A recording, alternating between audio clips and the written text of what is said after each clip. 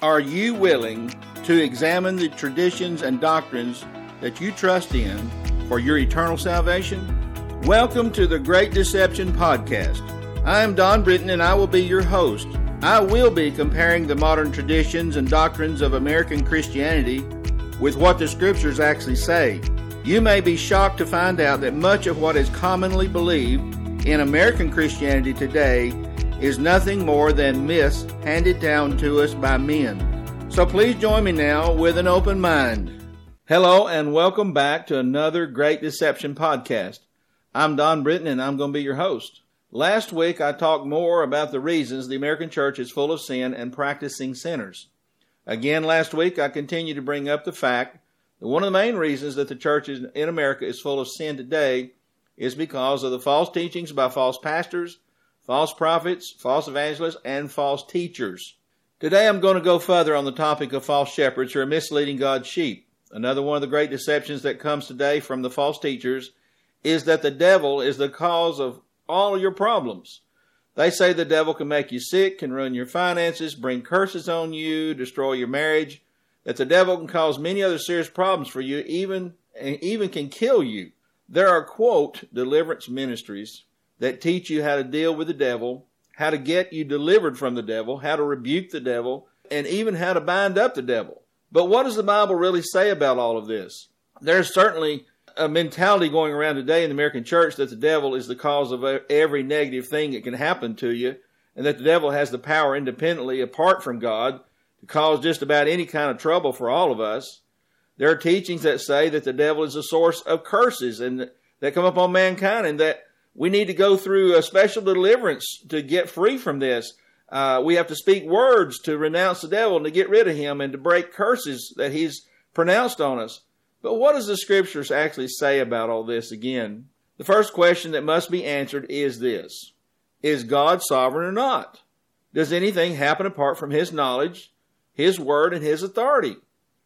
Does Jesus have all authority in heaven and on earth, or does He just have some of the authority? If Jesus does have all authority, then Satan has no authority, except whatever the Lord gives him the power to do in anyone's life. If you find that Satan has ground in your life and is causing trouble for you, sickness, various losses, difficulties, and so forth, then who do you really need to go to get relief? Do you really need to speak to the devil about this? Again, who has all authority? Who has allowed or given permission to the devil to be causing trouble to you? If the devil is causing trouble for you, then how did he get to do that unless Jesus told him to or allowed him to? Do you really think the devil is independent of God, with his own authority and with his own power to freely do as he pleases against you? Do you really think that? I know he can tempt you. He's supposed to do that. He'll tell you lies and he'll try to influence you to sin. He'll try to get you to do what's wrong. He'll try to get you to doubt God. He works on the area of deception all the time. But can he really do damage to you unless he gets permission or instruction from God? Concerning authority, Matthew 28:18, and Jesus came up and spoke to them, saying, all authority has been given to me in heaven and on earth. So if Jesus has all authority, then Satan has no authority except whatever Jesus gives him to do for the purposes of God. So who's really in charge of everything? Who has all authority? All of it. I mean every ounce of it, 100% of it. I'm not saying that Satan doesn't oppress people or bring trouble on them or even possess them. Sure he does. But I am saying that if he does, then he has ground in their life to do it. He has rights given to him by God to be there.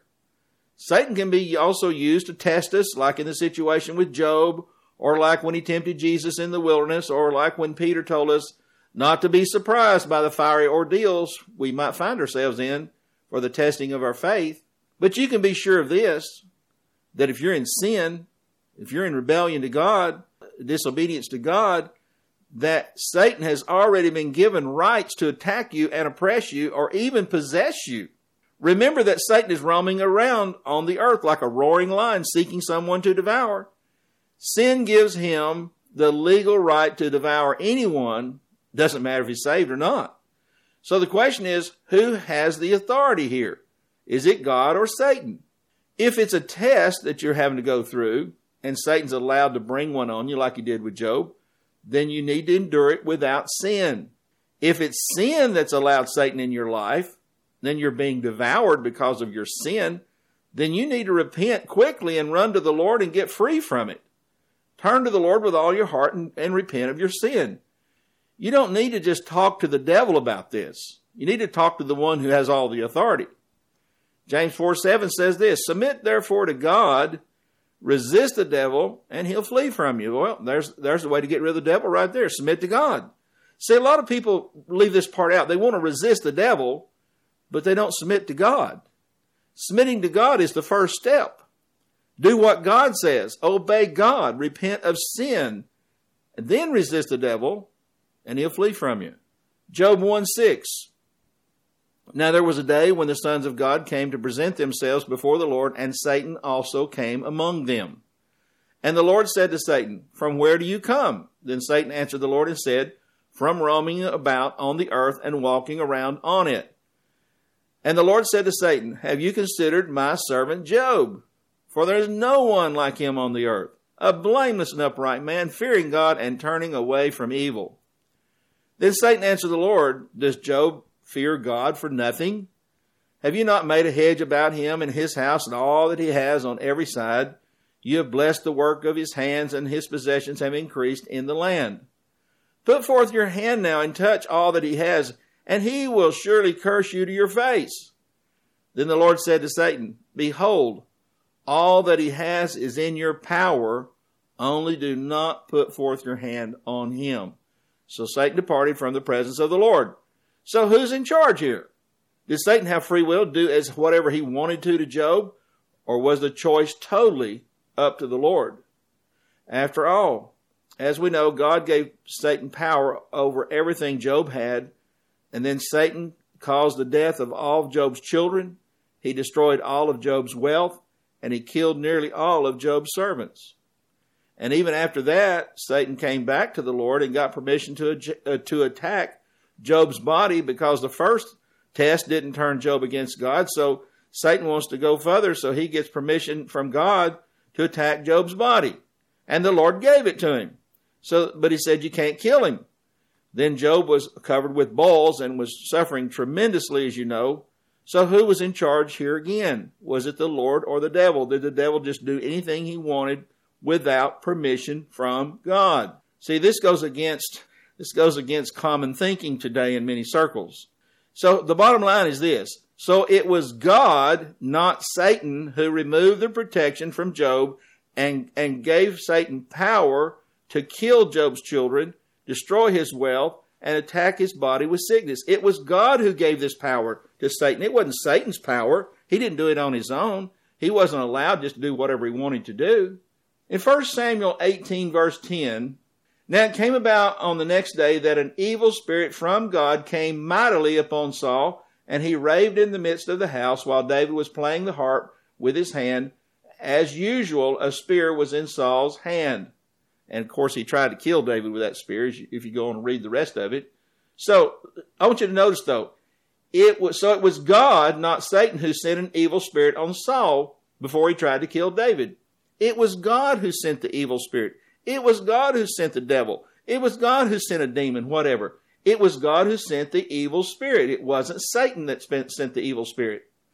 In 1 Kings 22, verse 19, and this is in the context where Ahab was sitting around with his people and Jehoshaphat, and they were talking about going to battle against Ramoth Gilead, and Ahab had previously killed his neighbor over a vineyard, and the Lord had prophesied through Elijah the prophet that Ahab's blood would be licked up by the dogs, just like it was in the same place by his neighbor that he killed. And so after all this, they're talking about going to war. And so Ahab has already now summoned all of his prophets and asked them about going to war, would he prevail or not? And they all said, yes, you'll succeed. It'll all go well for you. And so finally Jehoshaphat, he wasn't that convinced by these so-called prophets, so he asked, was there not just one man of God we could inquire of? So here we are. We got Micaiah, the prophet of God, brought in, and now he's been asked the same question. So here's what he said. 1 Kings 22:19, Micaiah said, Therefore hear the word of the Lord. I saw the Lord sitting on his throne, and all the host of heaven standing by him on his right and on his left. And the Lord said, who will entice Ahab to go up and fall, that is, die, at Ramoth Gilead? And one said this, while another said that. Then a spirit came forward and stood before the Lord and said, I will entice him. And the Lord said to him, how? And he said, I will go out and be a deceiving spirit in the mouth of all his prophets. Then the Lord said, you are to entice him and also prevail. Go and do so. Now therefore, behold, the Lord has put a deceiving spirit in the mouth of all these your prophets, and the Lord has proclaimed disaster against you. Do you see here that all the spiritual beings that came before the Lord, both good and bad, both angels of God and demons of Satan, that they have to come before the Lord, who has all authority in heaven and on earth? They have to come before the Lord to get permission and instruction as to what they are to do and how they're to do it. Do you see that God is in charge of everything, totally under his control? So it was God, not Satan, who sent out a lying and deceiving spirit to speak through the mouths of King Ahab's false prophets, so Ahab would be deceived and be killed in battle. It was God who did that, not Satan. In Romans 1, verse 18, it goes on to say this, for the wrath of God is revealed from heaven against all ungodliness and unrighteousness of men who suppress the truth in unrighteousness. Because that which is known about God is evident within them, for God made it evident to them. For since the creation of the world, his invisible attributes, his eternal power, and divine nature have been clearly seen, being understood through what has been made, so that they are without excuse. Therefore, God gave them over to the lust of their hearts to impurity, that their bodies might be dishonored among them. For they exchanged the truth of God for a lie, and worshipped and served the creature rather than the Creator, who is blessed forever. Amen. For this reason, God gave them over to degrading passions, for their women exchanged the natural function for that which is unnatural. And in the same way also men abandoned the natural function of women and burned in their desire towards one another, men with men, committing indecent acts and receiving in their own persons the due penalty of their error. Verse 28, and just as they did not see fit any longer to acknowledge God, God gave them over to a depraved mind to do those things which are not proper, being filled with all unrighteousness, wickedness, greed, evil, full of envy, murder, strife, deceit, malice, and gossips, slanders, haters of God, insolent, arrogant, boastful, inventors of evil, disobedient to parents, without understanding, untrustworthy, unloving, unmerciful. And although they know the ordinance of God, that those who practice such things are worthy of death, they not only do the same, but they also give hearty approval to those who practice them. Now, the description right here is a description of the modern American Christian church today. It's full of all of this. And men have been given over to depravity. They've been given over to man-made religion. They've been given over to false doctrines. They've been given over to degrading passions. And all the things that are in the world are in the church, and the world's just like the church, and church is just like the world when it comes to sin. So notice this. It was God, not Satan, who gave men over to degrading passions, who gave men over to lust of their heart, who gave men over to depraved mind. It was God who did these things, not Satan, because they didn't see fit any longer to acknowledge God by walking in repentance, by living above sin, by living holy lives, by keeping the commandments of God, by doing the will of God. So it was God in his wrath who gave men over to all these evil practices. It wasn't the devil who gave them over to these evil practices. It was God who gave them over. And this is the condition of the American church today, filled with all unrighteousness and wickedness and greed and evil and envy and murder, which is anger and unforgiveness, which is equal to murder, strife, malice, gossip, slanderers, arrogance, boastful, disobedient to parents, adultery, pornography. You name it, it's in the church. And it's God who gave the church, his own church, over to all this evil because she, his bride, has become a harlot. She has been in bed with the world. She's doing the same things the world does. She has the same gods of the world. She loves the same things of the world. She loves the world and all the things of the world. So his church no longer has seen fit to acknowledge God by living holy lives and repenting of sin and living in righteousness. And men in the church, the leaders of the church, the pastors, the prophets, the evangelists, the teachers, they have developed doctrines that excuse sin and leave out the wrath of God, and they only teach about the quote-unquote love of God and a false grace. This is the church today, and it's God that's giving it over to this.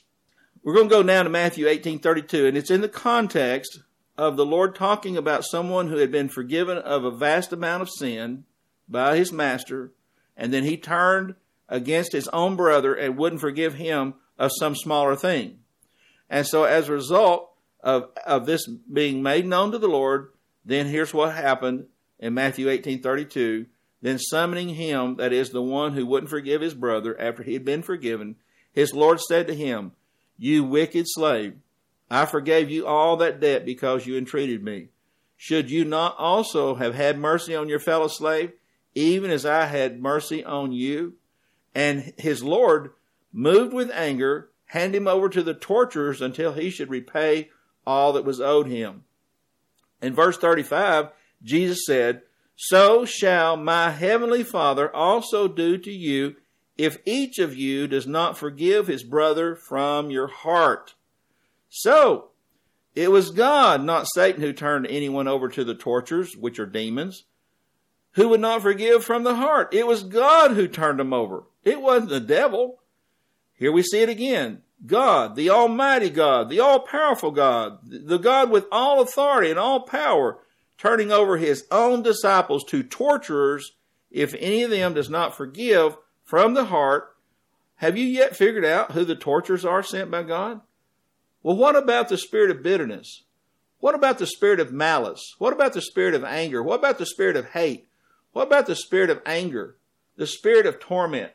What about these spirits? The spirit of self-pity, the victim mentality. You ever seen that one before? How somebody's just tormented with a victim mentality? These are evil spirits sent by God to anyone who does not forgive others for wrong suffered after he has been forgiven by God for his own sins. Who do you think we should fear now? Should we fear God or the devil?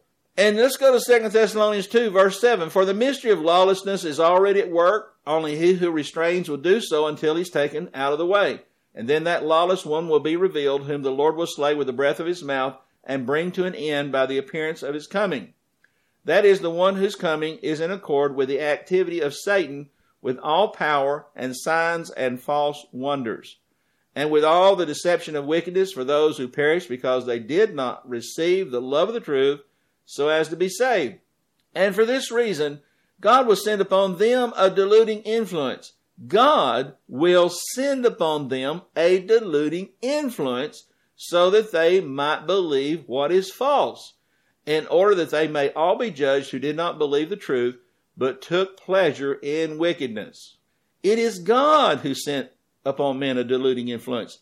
The deluding influence are demons, deceiving spirits that are causing them to believe a lie. God caused them to believe a lie through the use of deceiving spirits, when anyone did not have the love of the truth so as to be saved. The love of the truth is to love what God says, not what men say. To love what the Bible says, not what doctrines of men say, not what they teach you in church per se, not what the ministries and prophecies say, but it's to love what God says. That's the love of the truth. And that's the problem we have today, is the great deception is that men now follow men rather than God.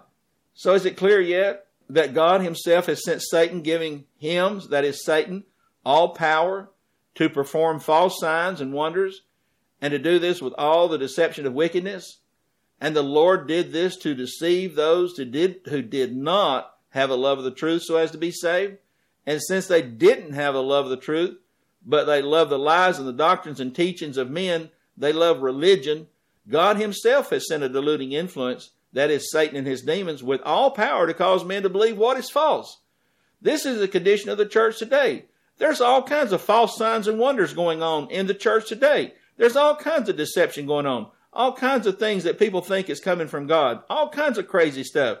Just because someone gets healed, or they can speak in tongues, or they can perform what seems to be a miracle and may even be supernatural, it doesn't mean it came from the Holy Spirit. Do we not remember that even in Egypt, when Moses went down there, that the magicians of Egypt could even take a staff and turn it into a snake? They could turn water into blood. They could do a lot of things that looked like it might be from God, but their power wasn't the same as God. But they were deceivers. And do you not realize that this same thing is going on today, that God has given all power to do signs and wonders into Satan's hand to deceive even the elect if they so don't seek God with all their heart? It's a very dangerous time we live in.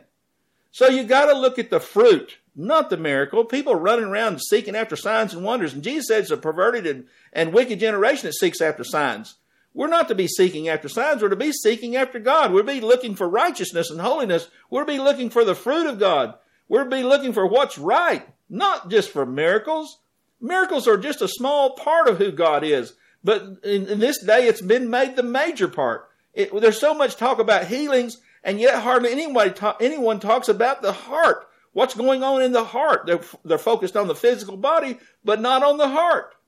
Didn't we just read that God gave Satan all power to perform false signs and wonders to deceive anyone who didn't have the love of the truth? Isn't that a scary thing? Watch out.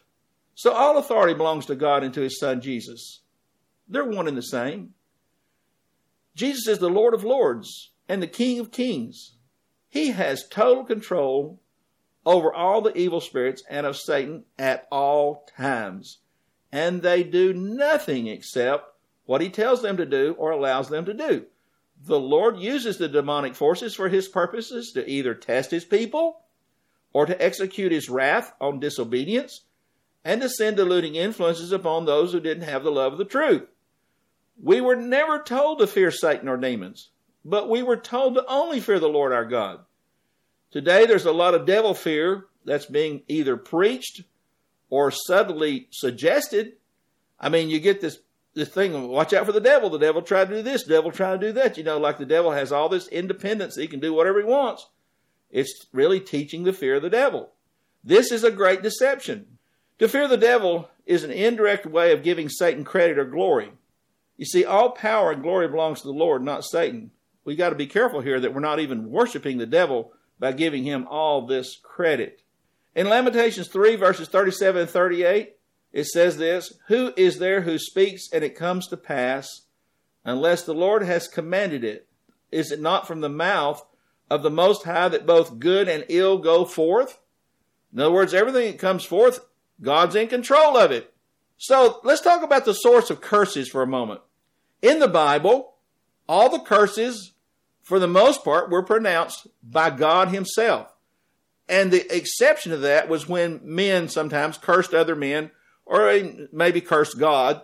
But a few men did a few curses, but mostly it was the Lord that did the curses.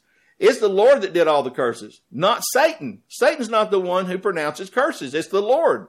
The Lord cursed men who rebelled. The Lord cursed men who set up idols in their hearts. The Lord cursed those who disobeyed him. The Lord delivered the curse of the father's sins on the third and fourth generation. The Lord cursed anyone who dishonors their parents, or who distorts justice, or who moves his neighbor's boundary, or who commits immorality, or who gives false testimony. And it goes on and on and on, the list of people and the list of situations in which God will curse men.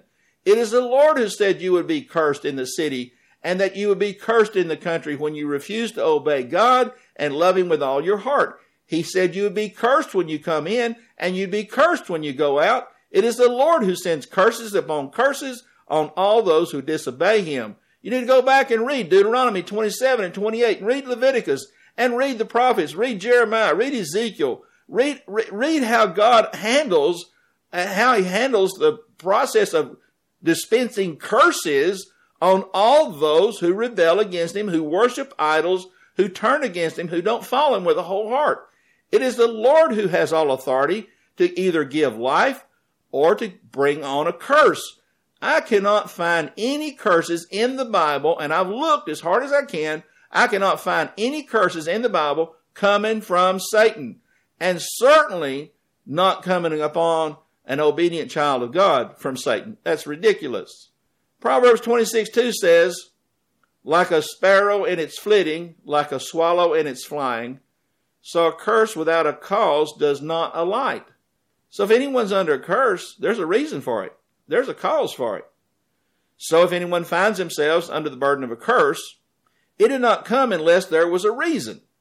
If one is under the generational curses, then he should repent of the sins of his fathers and forefathers, as God commanded, which are probably the same sins, which are the same sins most likely that he's committing himself. If your father is an alcoholic and you find yourself an alcoholic, repent of being an alcoholic. If your father was immoral and you find yourself immoral, then repent of your father being immoral. If your father was lazy and you're lazy, then repent of being lazy. If you repent of your sins that which you are now practicing, which was also the sins of your fathers and forefathers, which you fell under the curse, and when you give yourself totally to God and turn from those sins, then the curse will be broken. You don't have to go to a deliverance ministry. The curse will be broken when you stop doing what your fathers and forefathers did and you repent of them. If somebody's in willful sin, then he is cursed by God, not by Satan. If someone is trusting in another god, man-made religion, false teachings, false prophets, false pastors, whatever, false hope, if he's trusting in anything other than the Lord God Almighty through obedience and seeking of him, then he's cursed by God, not by Satan. If someone is a pretender, a hypocrite, playing church, which we have a whole generation of church-playing hypocrites today in America, then he is cursed by God, not by Satan. If someone does not have the love of the truth so as to be saved, then he is cursed by God and given over to a deluding influence by God and caused to believe a lie by God and not by Satan. If God sent the curse, how can it be broken unless we repent of the reason it came upon us to start with and get right with God? How can we see the curse broken unless we get right with God? 2 Corinthians 12:7, and because of the surpassing greatness of the revelations. Now this is after Paul, who had had some kind of an experience where he went into the third heavens and he saw things that he couldn't even, that were inexpressible, he said. He said, and because of the surpassing greatness of the revelations, for this reason, to keep me from exalting myself, there was given me a thorn in the flesh, a messenger of Satan to buffet me, to keep me from exalting myself. So who do you think gave this messenger from Satan to Paul? You think the devil did? Of course not. It was God. And verse 8, Paul goes on to say, concerning this, that is, this messenger from Satan, the thorn in the flesh that I was given, concerning this, I entreated the Lord 3 times that it might depart from me. Notice that Paul did not rebuke the devil. Notice that he did not go to a deliverance ministry. Notice that he did not bind up the devil, but he entreated the Lord who has all authority. He asked God who has all power. He asked God who is in control of the devil that it might depart from him. But in verse 9, the Lord said to Paul, my grace is sufficient for you, for power is perfected in weakness. Most gladly, therefore, I would rather boast about my weaknesses, that the power of Christ may dwell in me. Therefore, I'm well content with weaknesses, with insults, with distresses, with persecutions, with difficulties, for Christ's sake. For when I am weak, Paul said, then I am strong. By the way, you cannot bind the devil up by using words. This is another great deception. You can get free from the devil through repentance. You can avoid the devil by walking with God. But the teachings today that you can bind up the devil is another great deception that we have. In Matthew 18, there was a situation where someone had sinned against his brother. There was instruction by Jesus given how to deal with that. Go to your brother in private, rebuke him. If he receives you, you won your brother. If he doesn't listen to you, take 2 or 3 witnesses. Doesn't listen to 3 witnesses, tell it to the church. If doesn't listen to the church, then treat him like an unbeliever. And so in that context, when you're dealing with your brother who's done wrong, what he's saying here now in Matthew 18, verse 18, he says, and I'm reading from the Amplified here, he says, I assure you and most solemnly say to you, whatever you bind that is forbid or declare to be improper and unlawful on the earth shall have already been bound in heaven. And whatever you loose, permit, declare unlawful on earth shall have already been loosed in heaven. So what he's saying here is when you bring correction to a brother, the binding simply means that whatever you say is wrong on earth, let it already have been determined in heaven. And the loosening simply means that whatever you say is permissible on earth, let it have already been determined to be permissible in heaven. There is nothing here that remotely comes close to binding the devil. There is no case in the Bible, in the scriptures, anywhere where anybody bound the devil by saying some words. There's no such thing, except when Jesus cast them out, of course, and he told them that they were to go and so forth. But I'm talking about when the teaching that we have today about binding the devil. I once had a charismatic friend who said he was going to bind up the devil for one night concerning a certain event that he was going to participate in. So I asked him this question. I said, well, how do you do that? How do you bind up the devil? And he said, I do it by speaking commandments to the devil in the name of Jesus. And I bind him up. In other words, it's like putting handcuffs on the devil, and the devil can't do anything for that period of time in this situation. I said, well, then what are the limits on binding up the devil? He said there weren't any limits. I said, really? I said, well, then if you have the authority and the power to bind up the devil, then why don't you just bind up the devil for the whole city for a whole week and stop every demonic activity that would happen for a whole week? Wouldn't that be great? And he looked at me very speechless. He didn't have an answer for that. You see, even he knew how ridiculous this was when he thought about it. This is a crazy and ridiculous thing. You cannot bind up or stop the activity of the devil since he's actually operating under the authority of God. And he's sent by God to do the purposes of God. If you could bind up the devil for 1 hour, then you could bind up the devil for 1 day or 1 week. This is all total nonsense and just another great deception. And men use this in ministry as some kind of a false way to give people some idea that they need their ministry and they need to be taught these things. These are lies. In James 4 again, I'll remind you what it says. Submit therefore to God, resist the devil, and he will flee from you. So here's your deliverance from the devil and from a curse. Submit to God. Repent of sin and obey God and love God with all your heart. It's very simple. In John 8:31, Jesus goes on to say, so Jesus was saying to those Jews who had believed in him, he said, if you continue in my word, then you are truly disciples of mine. And you will know the truth, and the truth will make you free. So if you need to be made free, don't go to deliverance ministry. Run to Jesus, the Word of God, and seek him. Study the Word. Put his Word in your heart. Obey his Word. Keep his Word. Bear fruit from his Word. And then repent of anything. Turn from anything that's sinful or that's of the world or anything that's contrary to God. And continue in faithful obedience to his Word and his truth. Then you'll be free. You'll be free indeed then.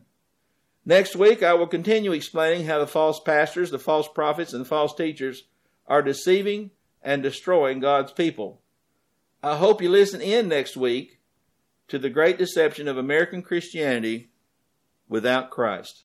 Thank you for listening to the Great Deception Podcast. You may visit my website at www.christianmyths.org for more information, for my blog, and for my email address. You can also get my book, The Great Deception of American Christianity Without Christ, on Amazon or on my website. Also on my website, you may download 2 free chapters of my book. I hope you join me next week as we continue to examine the Great Deception.